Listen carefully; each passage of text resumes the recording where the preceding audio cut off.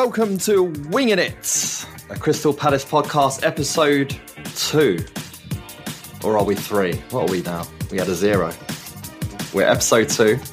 Yeah. Titled, Don't Tweet That. But before we get into any of that stuff, I'm going to crack open my beer right here. I've got a brewery I've never had before, Azvek Brewing Company, and it's called Combat Juggling. And anyone who's got a fear of clowns, there's 2 clowns fighting on the front of the can here. Got a fear of a fucking shit beer. I was going to say there's a Roy Hodgson joke there. Clowns fighting. Well, do you know what? After last week on the pod, we talked compared him to Bricktop from Snatch, and then he politely obliges by trying to fight someone 50 years younger than him with a clear, do you know who I am? Hodgson, fan of the pod, confirmed. Thanks for listening, Roy. Thanks for listening, Roy, yeah. My birthday brother. Combat Juggling, it's a Simcoe, Citra and Strata hops. It's pretty good. It's from the Netherlands, apparently. Oh. No, it's nice from Liverpool. It's nice from Liverpool. Oh. Something's been imported from the Netherlands. I don't know. This can is confusing. The clown. The clowns are confusing me. The beer's Scouse, the clown's Dutch. It's the Virgil van Dijk of craft beers from Holland, but very popular in Liverpool. Very good. Very good. They'd hate to see it leave. Oh, no, that's Carlsberg. They'd hate to see it leave for Saudi Arabia. Talking of beer, I saw the most outrageous of tweets leading up to the Sheffield United game. It was a group of Palace lads on the train on the way up to Sheffield. They had kegs. They had kegs on the train. Not just any kegs as well. Paulaner and Bitburger, like good German lagers. Well, I just can't believe it. I'm gobsmacked. After drinking your clown juggling, you're going to have to change your kegs by the looks of it. It's evolved. I'm an old man. Drinking on away days has evolved. I can't believe it. They're there with pint glasses, pouring out drinks out of kegs. I'm very impressed. That's not what's on offer to Plymouth away from you, is it? Is that part of the deal? No. Actually, not if you're driving. It's probably a bad idea. Yeah. As you probably all know, Palace drew Plymouth away in the second round of the League Cup. I've twice in the past turned down going to Plymouth, so I still haven't ticked it off my grounds, and it's hard for me to get new grounds with Palace these days. Luton aside this season, which I haven't been to. So I need to go to Plymouth this time, so it will be a very long drive there and back on the same day, which I'm trying to convince Hesketh to join in with. Have you been? No. I bet you didn't even do the Moses one when we won with Moses down there. Nope. That's one of the reasons I'm considering it. Obviously, hours of company with you is the main draw, but new ground is also on the list there too. But Albert, you've been through Plymouth, haven't you? Yeah, I've been down to Plymouth a few times. Not for football. Sorry, that's in jokes, which we will leave behind. Very in. Do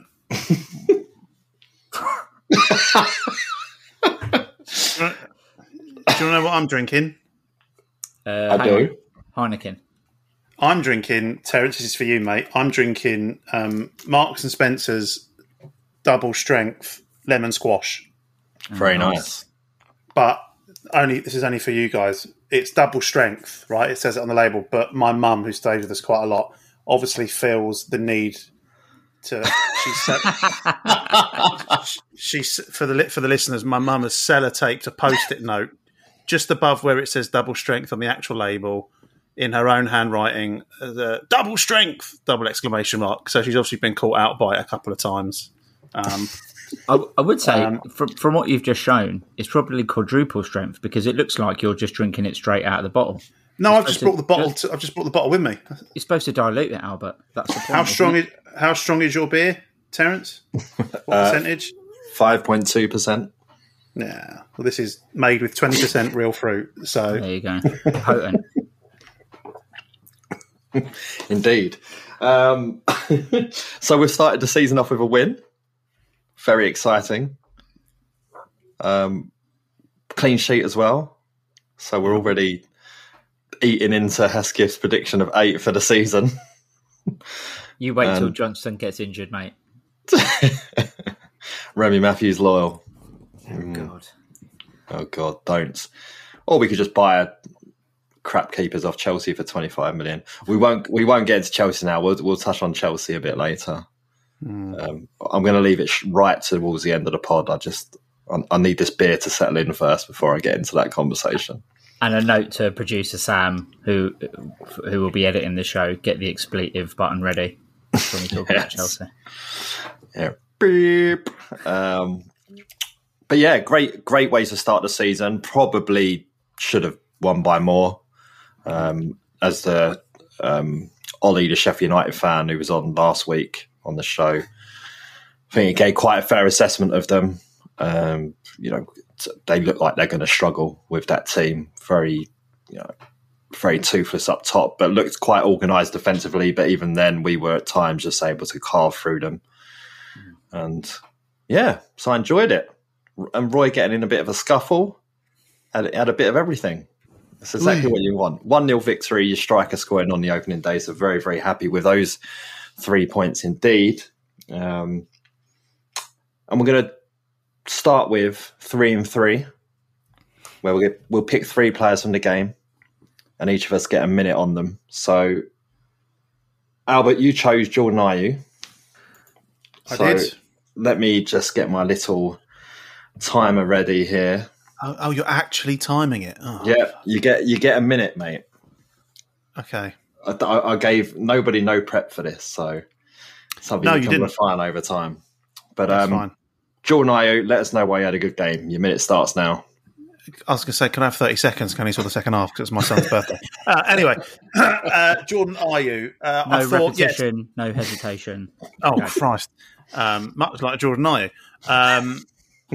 I thought everybody in the front six sort of played well, and I thought Jordan Ayew, who we all know what Jordan Ayew's there for. He's there for holding the ball up, getting us up the pitch, winning the niggly fouls, and I thought he did exceptionally well and seemed to be, apart from Eze, who was like the main architect that everything was flowing through. Jordan Ayew just seemed to be very industrious, and he's all about the work rate. And I think particularly no disrespect to Sheffield United, I think particularly against teams like that, I think Jordan Ayew is going to find a bit more joy.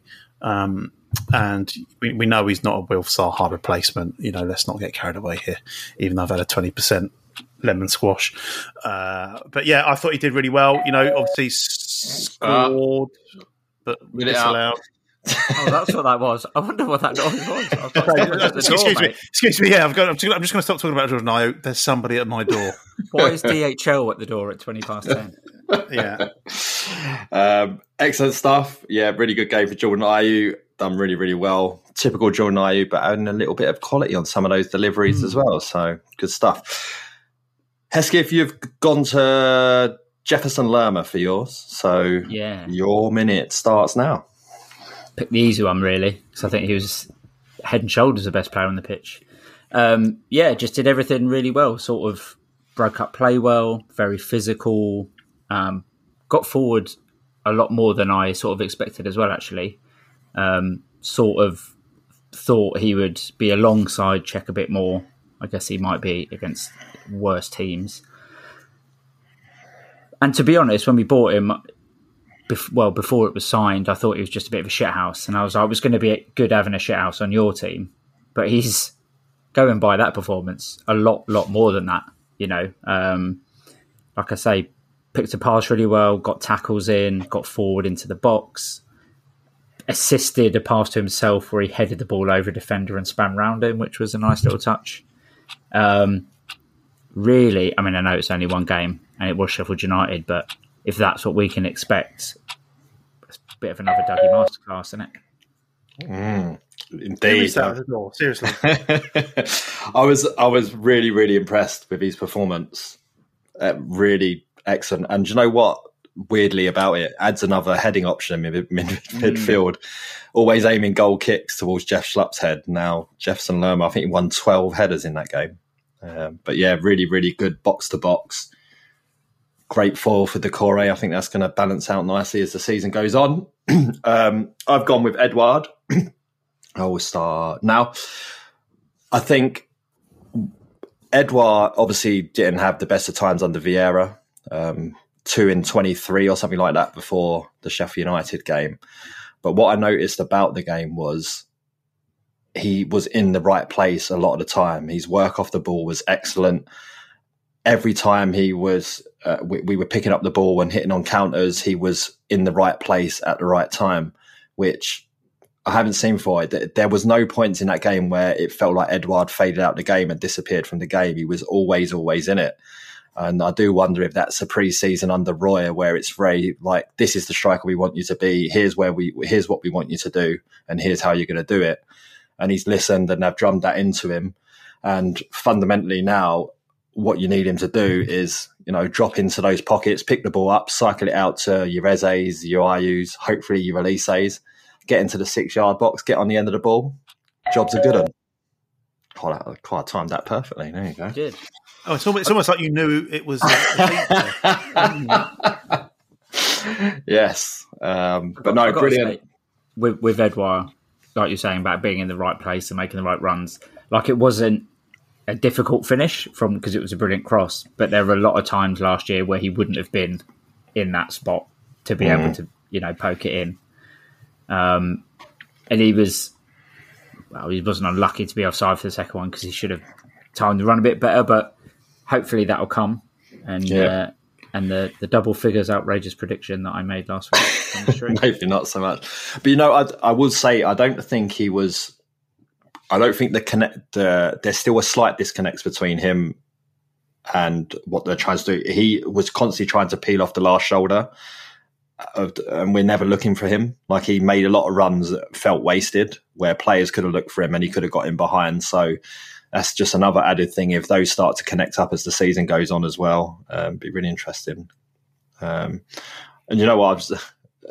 Couple of runs from deep from Schlupp as well. Schlupp's making himself undroppable. He's had a really good pre-season and he's playing really, really well at the moment. So, yeah, interesting times. We'll just have to see what happens in the rest of the transfer window. But in the lead up to the game, which is why this episode is called Don't Tweet That, Palace put the line up on Twitter as they normally do.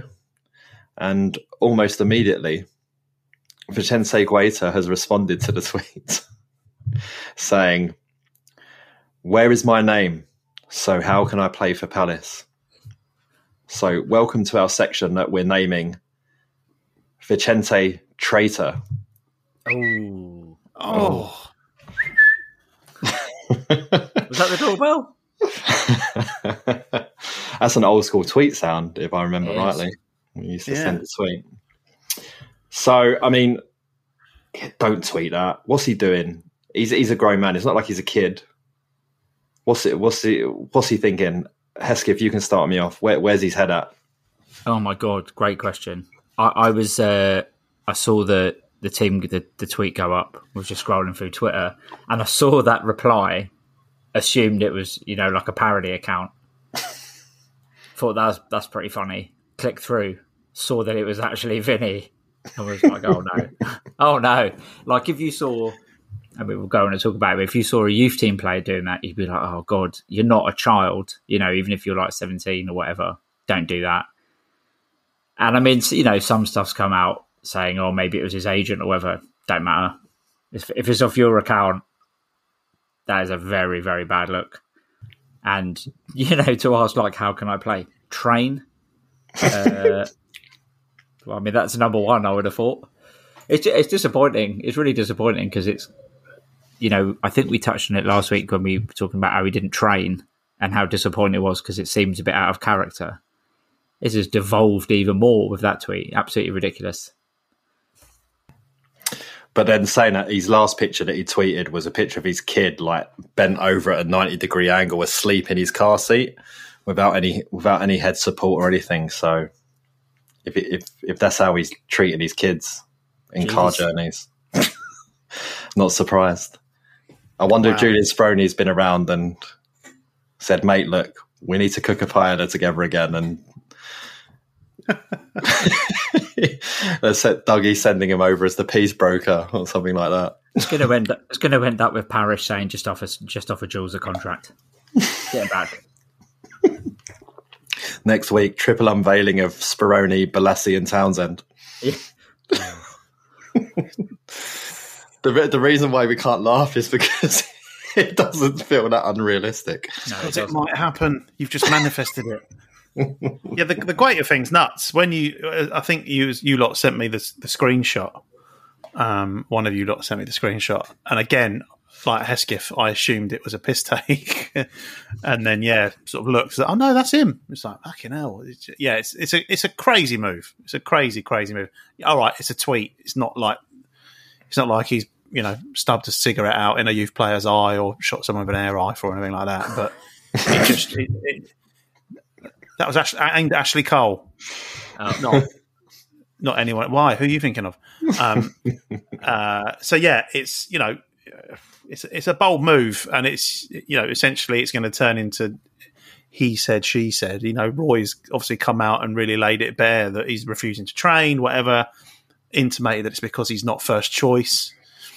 And then days later he's come out and just poured a massive jerry can of petrol on the fire. So I'd love to have been in house at that point to see if that was referred to or how that was dealt with, because it's a crazy move. You're not making yourself any more popular, certainly within the ranks, by doing that. And as of 16th of August at 10:30 p.m, it's still there, not deleted. So he meant it. He put that tweet out of his chest. Yeah. But this obviously got us thinking about other times Palace players, notably, have tweeted things that are either funny or probably shouldn't be tweeted. First one we landed on was Owen Garvin when he was left out of the 25-man squad by Ian Holloway, to which he prophetically tweeted, "I'll be here longer than he will, trust me," which was actually true somehow. But do you remember old at Garvulation on Twitter as he was back then? Oh yeah, I remember this, but the timeline for me is murky, because didn't Garvin start our first home game, our first Premier League game against Spurs? Yeah, but it was all to do with, this was at the end of the transfer window. When all of a sudden we'd signed 26 players or 20. We had a squad of 28 or whatever it was, and then poor old Florian Morange couldn't even get in it despite having signed. Owen Garvin was left out. Ian Holloway, in response to the tweet, said, he was going to be in my squad of 25. But he told me, don't bother putting me in the squad if I'm not starting every week. So they'd obviously had some sort of falling out, and there's a lot of he said, she said kind of vibes going on. But you've made the decision for me there. yeah, exactly. But yeah, it was a shit show at that time. We signed everyone. These days, we're lucky if we get one every other transfer window. Yeah, these days we sign no one. But we do have the half red, half blue kit. So.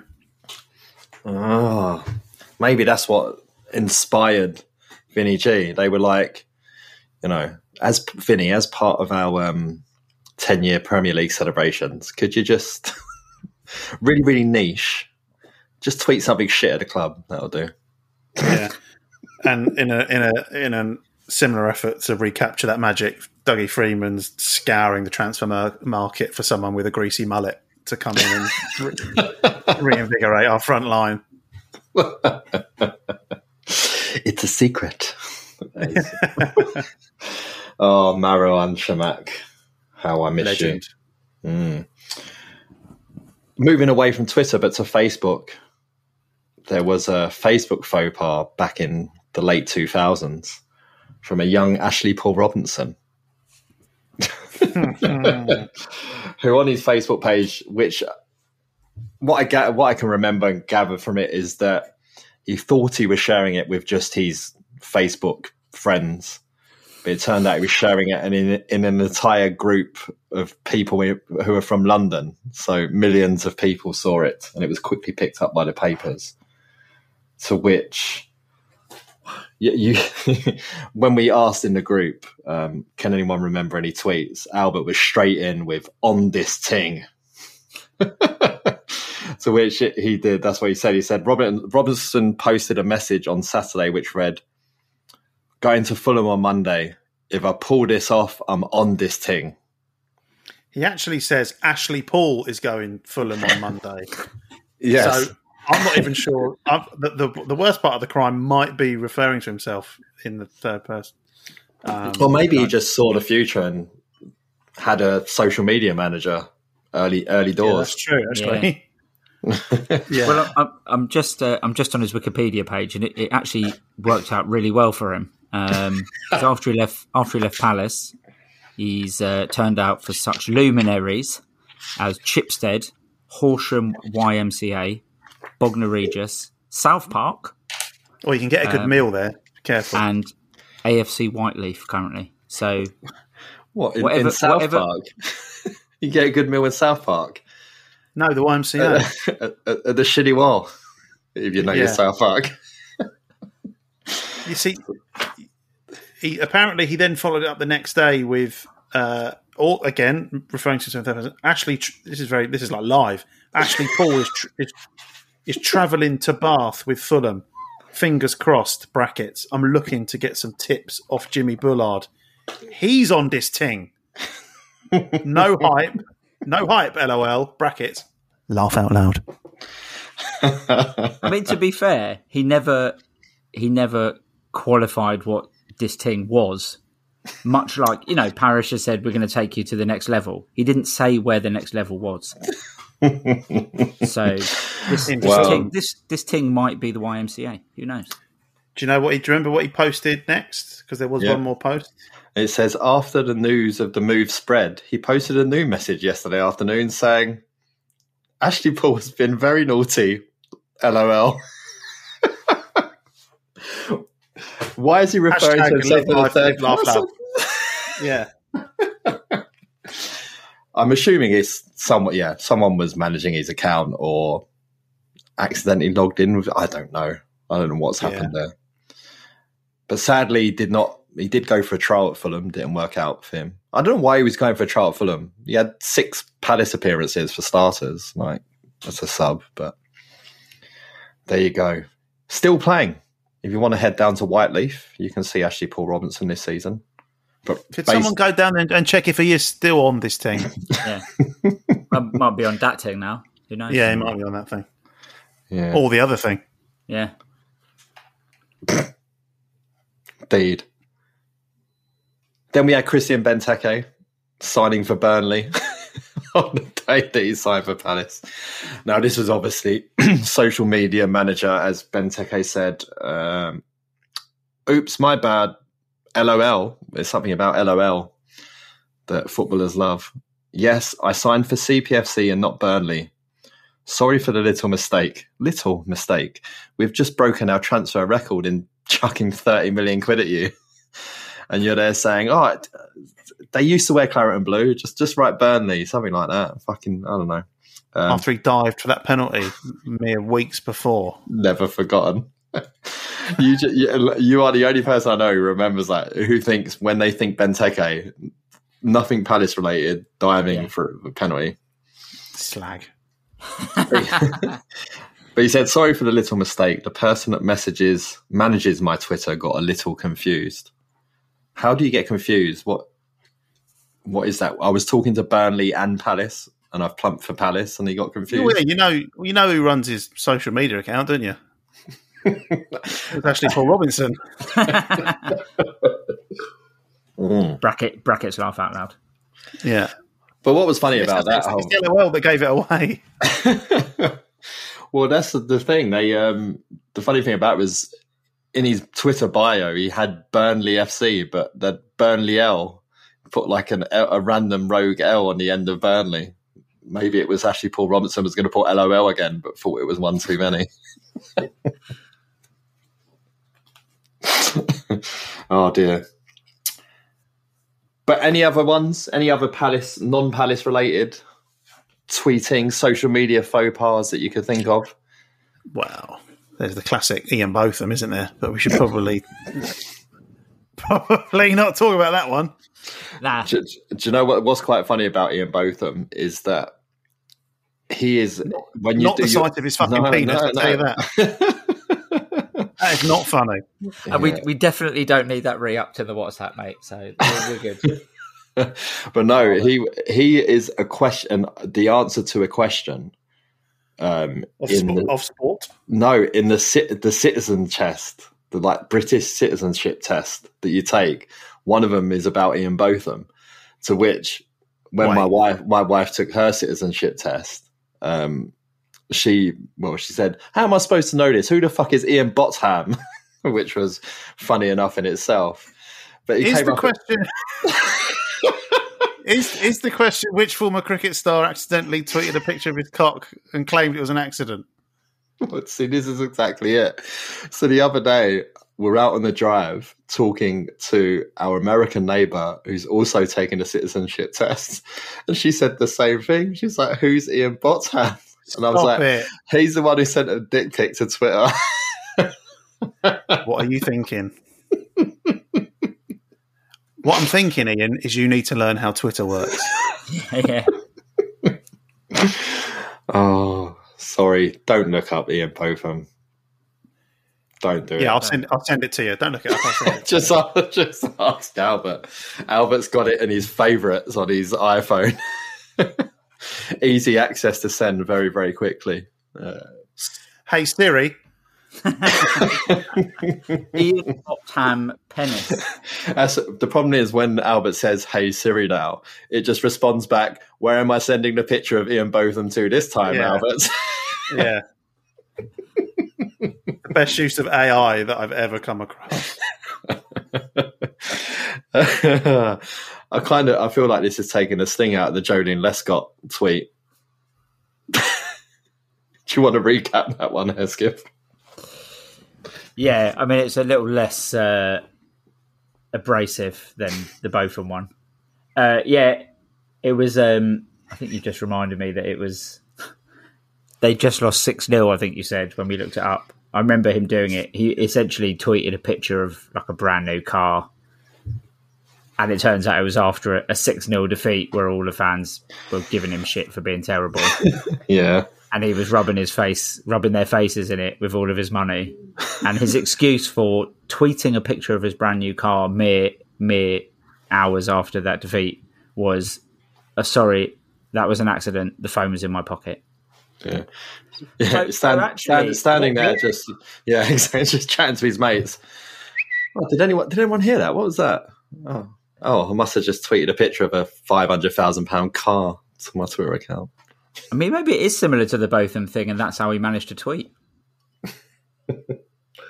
No, no more Ian Botham, please. Thank you very much.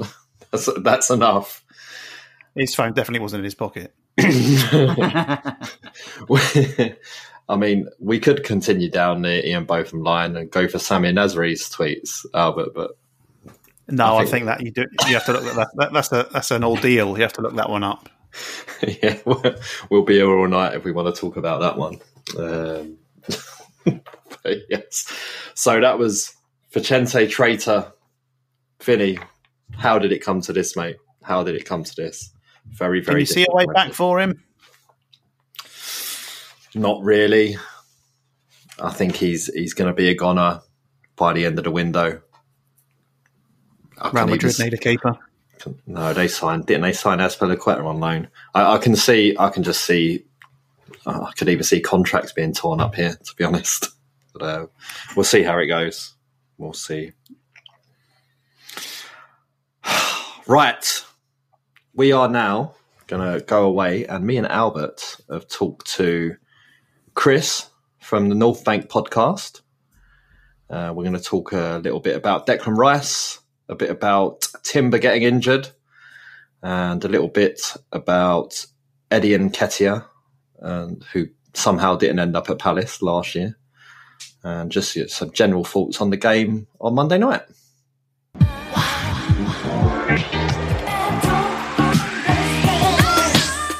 Okay, we are now joined by Chris from the North Bank podcast, who's going to fill us in on everything that is Arsenal, traitors from south of the river up north. But before we get started, it's, Albert, as we'll work out as the conversation goes on, Albert is a friend of Chris here, and he gives me his contact details, to which it comes through Mr. CP. I got very confused. I said I need an Arsenal fan, Albert, not a Palace fan. What's going on here? No, it only just dawned on me as well. Anyway, welcome, Chris. Thank you so much for joining. No, you're welcome. Thanks for having me. And in true Albert fashion, he's coming live from Cyprus here. Yeah. Chris is, not me. Chris is. Chris is the one who's on holiday this week. He's disrupted my holiday. Yeah, lovely. Right, so we'll start off with, obviously, the big Arsenal news over the summer. Finally, it seemed very protracted, but procuring Declan Rice and West Ham for over £100 million. I figured that the team must have changed a little bit. I don't know, Xhaka last season managed to get a bunch of goals, which was very unlike him, and played a bit further up the field, and Declan Rice not really known for scoring. So based on what you've seen so far, how's the team shifted around a little bit to get Declan Rice in there? Yeah, I think the first thing to say is he's not a Xhaka replacement so far as, because Xhaka had such a good season last year, that people are looking for someone to come in and replicate him, and that's not the case. I think Rice is someone who can play as a 6 and an 8 as well. So we're not expecting him to come in and do a Xhaka. That's the first thing to say. And I think the other thing is, with not just Rice, but with all these additions to the squad, it was very predictable last year. You could name anyone, could name Arsenal's best 11. And there was a huge drop off. As soon as we lost a man, there was a clear drop off in quality, as you may or may not agree, but losing Saliba was a huge factor in us dropping off towards the end of the season and, handing the title to City, basically. So now we have strength in depth, and I think Rice is a big part of that. There may be games where he's rested. We've toyed with this thing of what is true squad rotation like with City. It's not dropping players, it's rotation. And we have this mindset that as soon as someone doesn't play, they're dropped, they've done something wrong. And I think we need to get out of that mindset as Arsenal fans, because we've gotten used to the idea of this fixed 11. So that's a long-winded answer. But yeah. It's funny. A couple of years ago, Albert, doing a Xhaka was taking the captain's armband off and throwing it on the ground and marching off the pitch against Palace. Something I've done many times. Yeah. It seems it's a real sort of road of redemption for him, the way he sort of left the club almost, and I'm not an Arsenal fan, so I can't put any emotions on it, but it felt like that had he stayed, that wouldn't have been, a controversial move, and he'd have still sort of retained a prominent place in that squad. So, your depth has been affected, though, with the injury of, not following. I've got 2 kids now. I find it hard to follow up Palace, let alone other teams, half the time. But I saw him on the pitch and I thought it was Justin Timberlake for a second. I was like, J Timber, what's going on here? So, correct me if I'm wrong, left back? Full back? He's a full-back, and he's played right back for Ajax and centre-half, and he's very 2-foot. As you would imagine with an Ajax player, they're trained to be this sort of total football, very strong on both feet. And he slipped in at left-back seamlessly and had a really good pre-season. Don't know if you saw any of the Community Shield, and he played in that and was flawless. I think he's taken a bit of time to get up to the pace of the game over here, but I hope that wasn't part of how he got such a bad injury. You know, the fact that he was just pushing it a little bit. It's just deeply unfortunate that he got injured in that way. Yeah, and it was so innocuous as well. I was watching the game when it happened, and no one near him. Just had those always the ones that are the worst. Yeah. And one final thing on depth as well. Another injury up front in Jesus, which he picked up. Obviously, was injured quite early last season as well.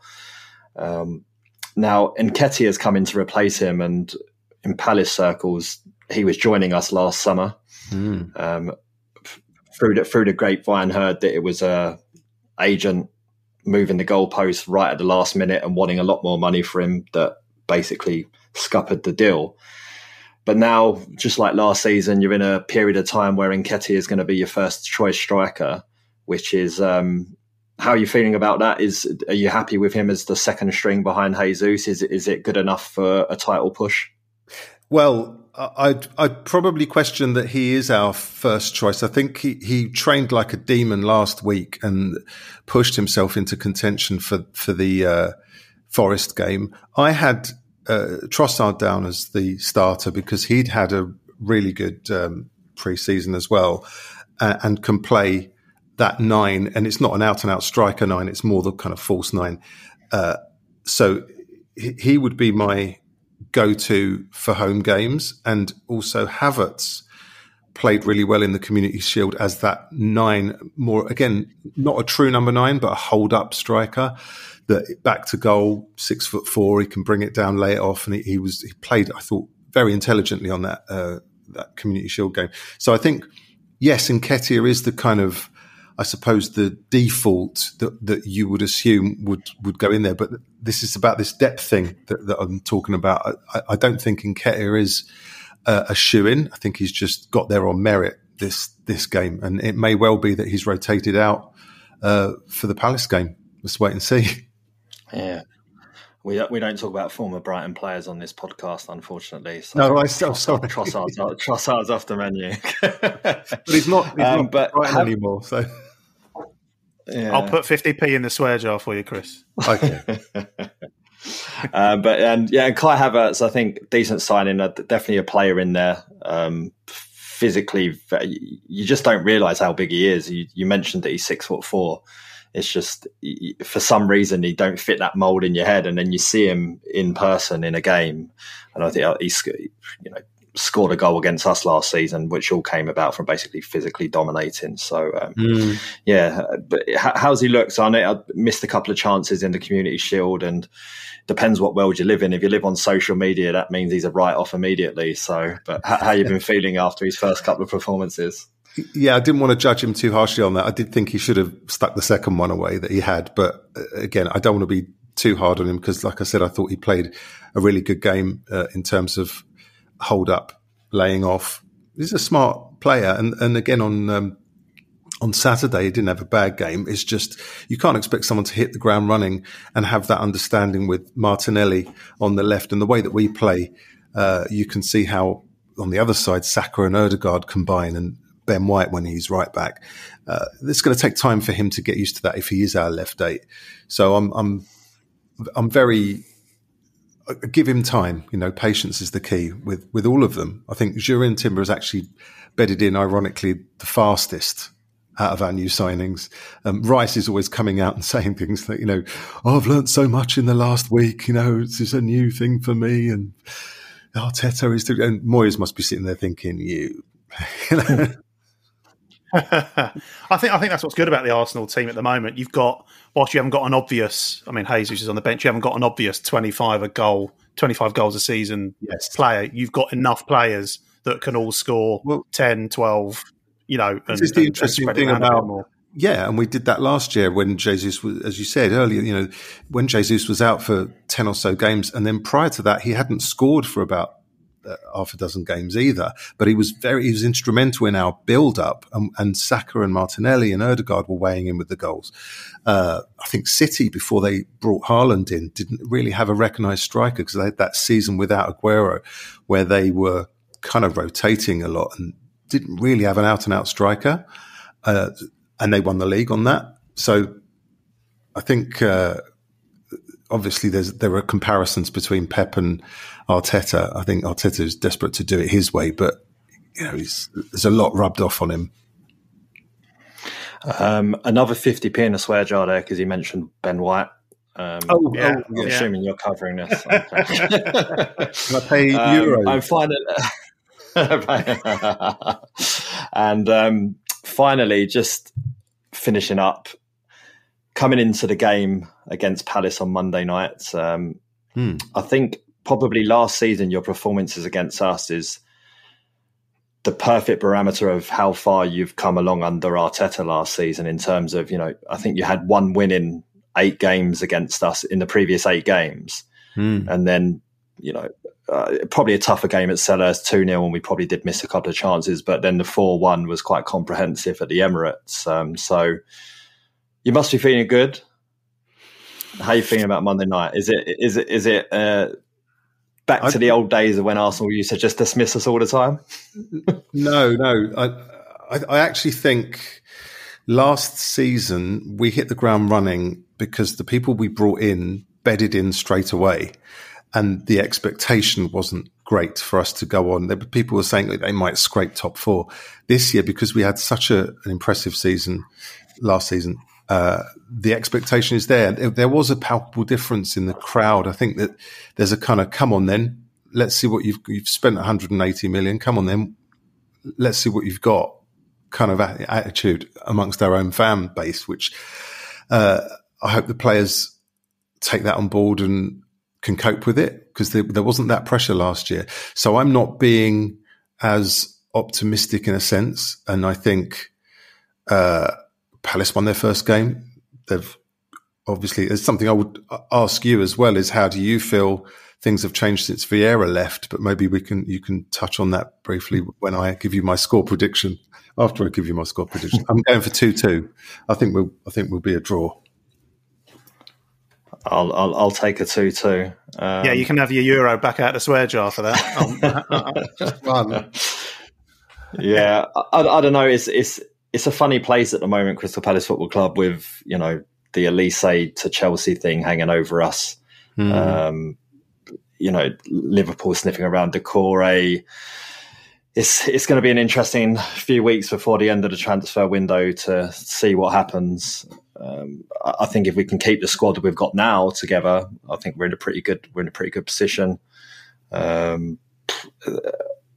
Edouard scored the opening goal of the season. Really struggled to get goals last season, but he looked like a new man. Maybe that he's been reinvigorated under Roy Hodgson. Give him a very clear, this is the player we want you to be kind of thing, which perhaps didn't happen under Vieira, who he had apparently a bit of a falling out with. And so I don't know, it's early doors. Strange to see. Arsenal a good side. I think, as I say, we'll snap your hands off for a point, to be honest, on Monday night. It's going to be a really, really difficult game. Adding Declan Rice to your ranks, every time I've seen him play live, he's been outstanding, really. Really, different class of a player. And so I'll take a 2-2. And I think, Albert, are you going on the North Bank podcast? I don't know. Maybe. I don't think we can afford him at the moment.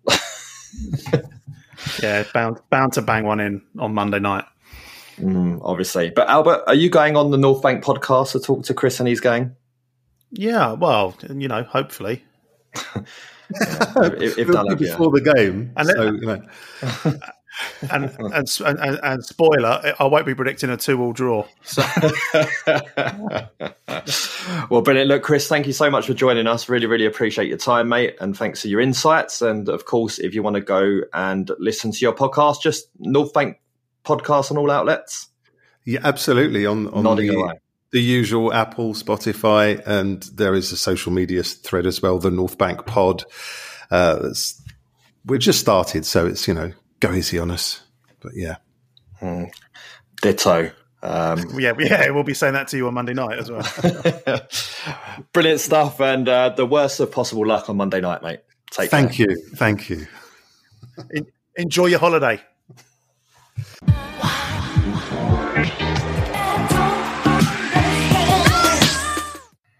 Back towards Ward, then halfway for Jefferson Lerman, the new man from Bournemouth. Well, the Blades players have stepped away from him, and Lerman will play it to the right now for Ayew. Ayew looking to take on Osborne. Goes to the byline, crosses low into the middle, and the ball is going to be turned home in the 6-yard box by Odsonne Edouard. It's a soft one for the Blades to take. It was a ball in. Osborne couldn't cut it out. Sheffield United 0, Crystal Palace 1. Strange to explain it. It was Ian Botham's soft one. It was hard for the Blades to take there. I'm sorry. So, Ayew, it's the one providing the assist there, not Michael Elise, who is obviously injured, but may not be a Crystal Palace player for much longer now.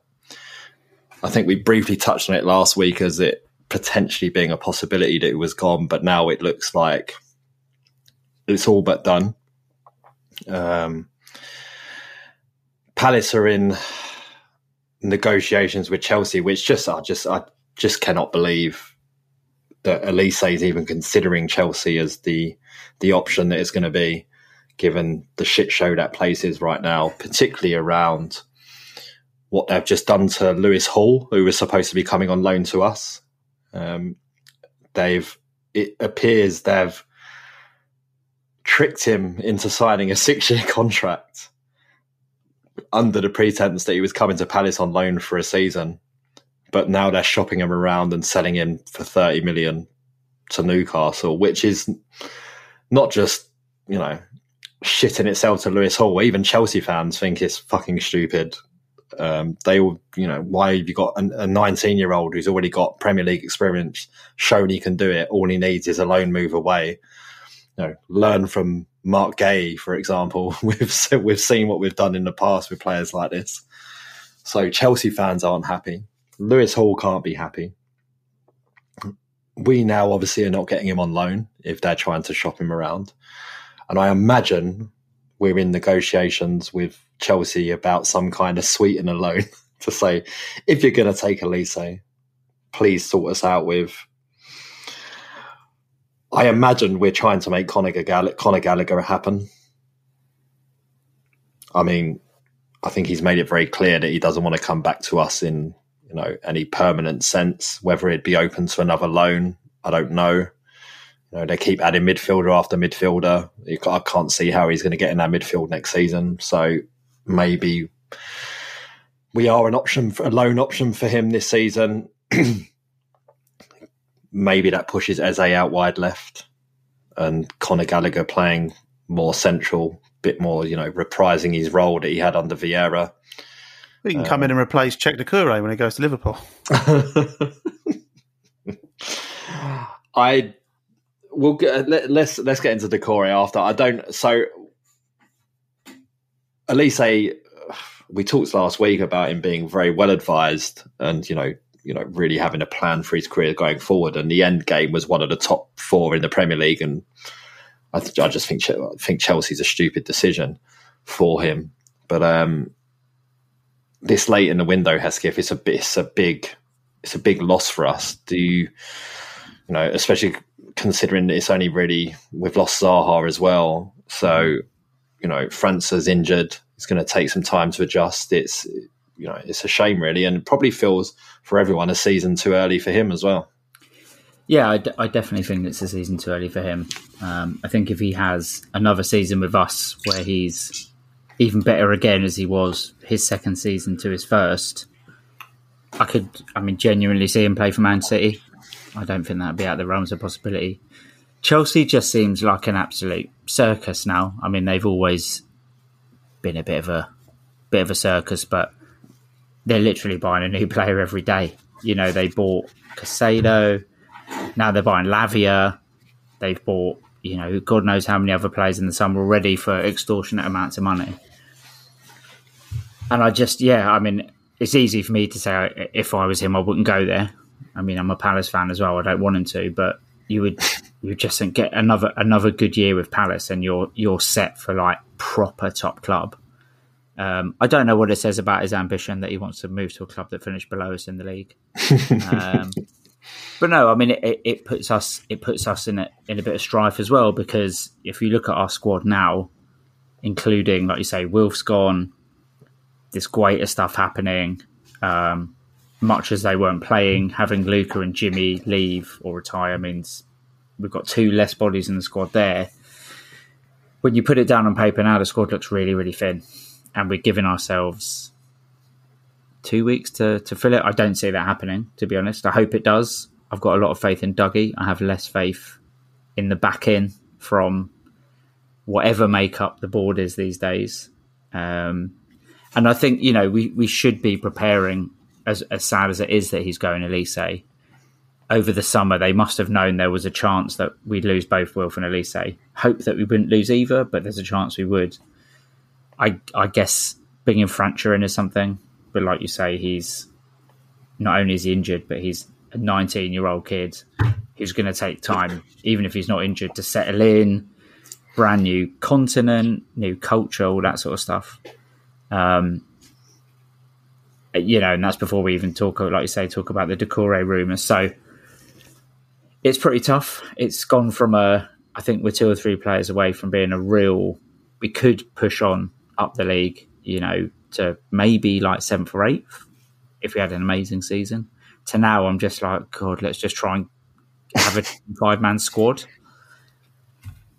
Yeah, get Florian Marange back over. Yes. There's room for you now, mate.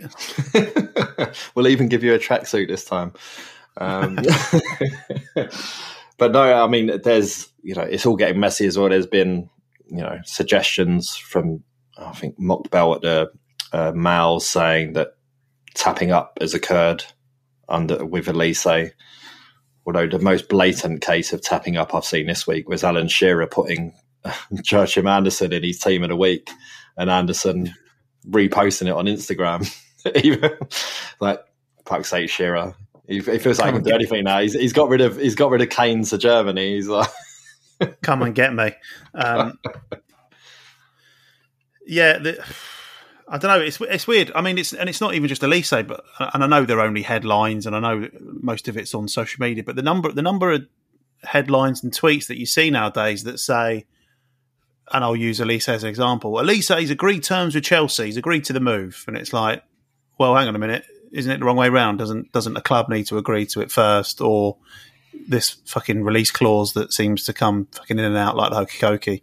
Doesn't that need to be fucking activated first before we start talking about broadcasting that players have agreed terms with a club that isn't theirs? And then I think as again, where are we? We're 10 o'clock on Wednesday night. A couple of hours ago, saw a headline that said, or a tweet that said, Elise hasn't fucking spoken to Chelsea.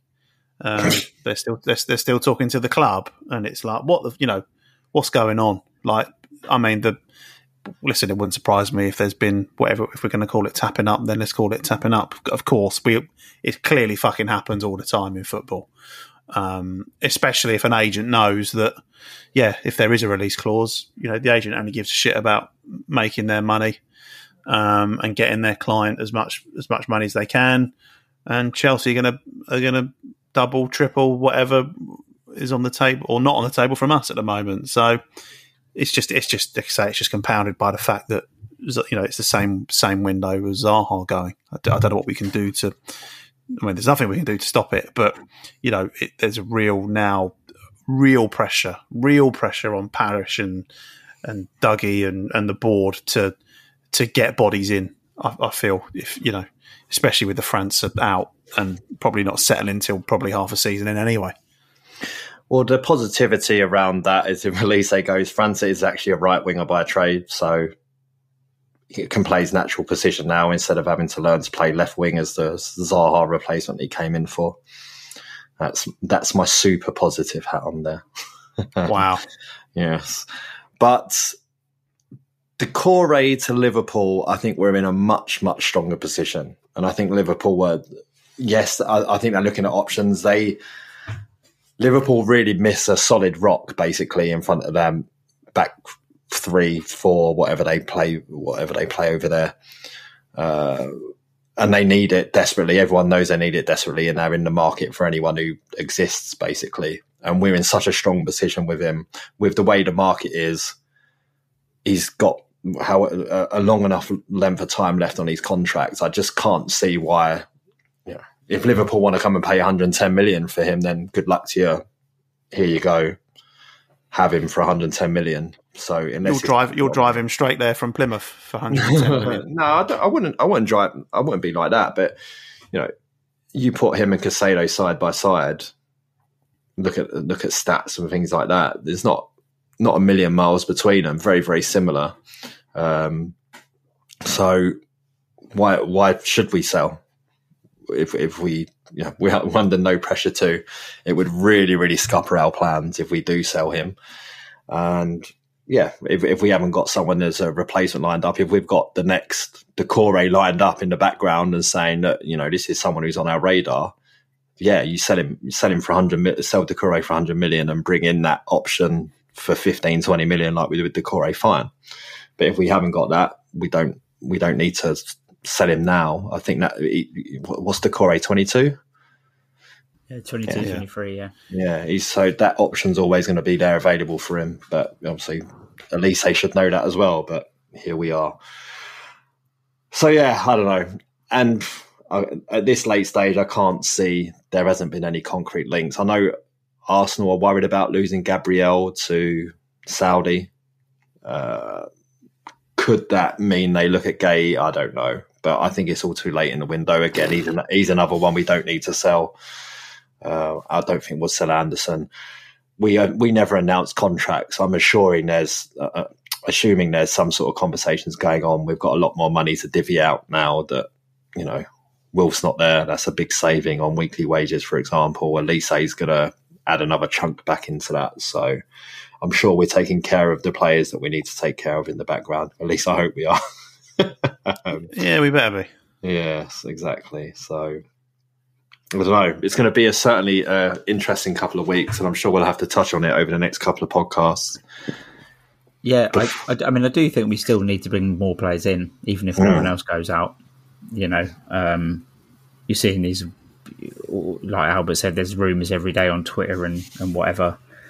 I'm sure 99% of them are a load of old nonsense, but I think we do need to reinforce the squad, even if, let's say Elise goes, even if no one else goes, I still think we're really light. So I'm hoping that we're still working on stuff. I wouldn't be surprised if we don't bring anyone else in, but we really should be doing it. Roy will be squaring up to everyone if we don't fucking bring anyone in. Yeah, Roy with a new lease of life, ready to go. Yes, so we are going to finish it there. We'll be back next week. Sans Albert, you're missing next week, aren't you? So I think we'll have our first guest presenting it. No? Well, I'm going to try. You're going to try? Okay, good to hear. Well, we'll line up a guest presenter anyway. Maybe we'll have all four of us if you can still make it. We'll see what goes on. Because if we can line up Carl, maybe it'll be have a good one to have on week before the transfer window. I'd like to listen to that. So, yeah. Okay, I'll tap him up. I'll see if he's available. Sorry, tapping up. Shit, tapping up joke. Really, really bad. But thanks for listening. If you'd like to get in contact with the show, we are at Winging It. We're at Winging It CPFC on Twitter, Threads, and Instagram. Or you can email us at wingingitcpfc@gmail.com. Questions, queries, anything like that, get in touch. Public appearances. No pictures of Ian Botham's penis. We had some nice contacts on the BBS this week. We did. Yes. So thank you to everyone who took time there to compliment us. I'm looking at Hesketh to be like, you're our go-to BBS guy here. Yeah, it wasn't all my 10 burner accounts on there. It was honestly people who seem to like the show. So thanks a lot. Yes, excellent stuff. And who's next week? Brentford. Yep. Right. So it will be next week. I did allude to next week that we're doing the Marathon March, and perhaps we'll talk about it this week, but we're going to talk about it next week because as part of my training, I'm going to walk to Brentford away. Hesketh. How many miles is that? 14. Hesketh, the offer's open if you would like to join me on that walk. That's a TBC, mate. That is a TBC. So if you see me, I'd avoid giving me a hug at Brentford away because I'm probably going to be very sweaty by the time I get there. But that's part of my training, yeah. And I've got some fundraising ideas as well for us. Either of you any good with hot sauce? Absolutely not. But let me tell you something. I've raised plenty of money already. So Hang on, isn't the walking the fundraising part? Yeah, but we can do stuff to aid fundraising. Oh, okay. Yeah, I'll pass you some hot sauce. No, I'm more thinking about me and you, Albert, having a hot sauce off of some variety. That sounds far too erotic. We'll get Ian Botham into... Whoa! Easy now. And to our listeners there, Hesketh might have just held up something Ian Botham related to the camera. A picture of. So, anyway, at that point... It was just my last text from Albert. Well, we'll sign off. Thanks, as always, to Breaking Saints Music. This is their song Wire that you'll be hearing on the way up. You can go and get that on Spotify, iTunes, anything like that. That's Breaking Saints Music. And the song is called Wire. Until next week, up the Palace.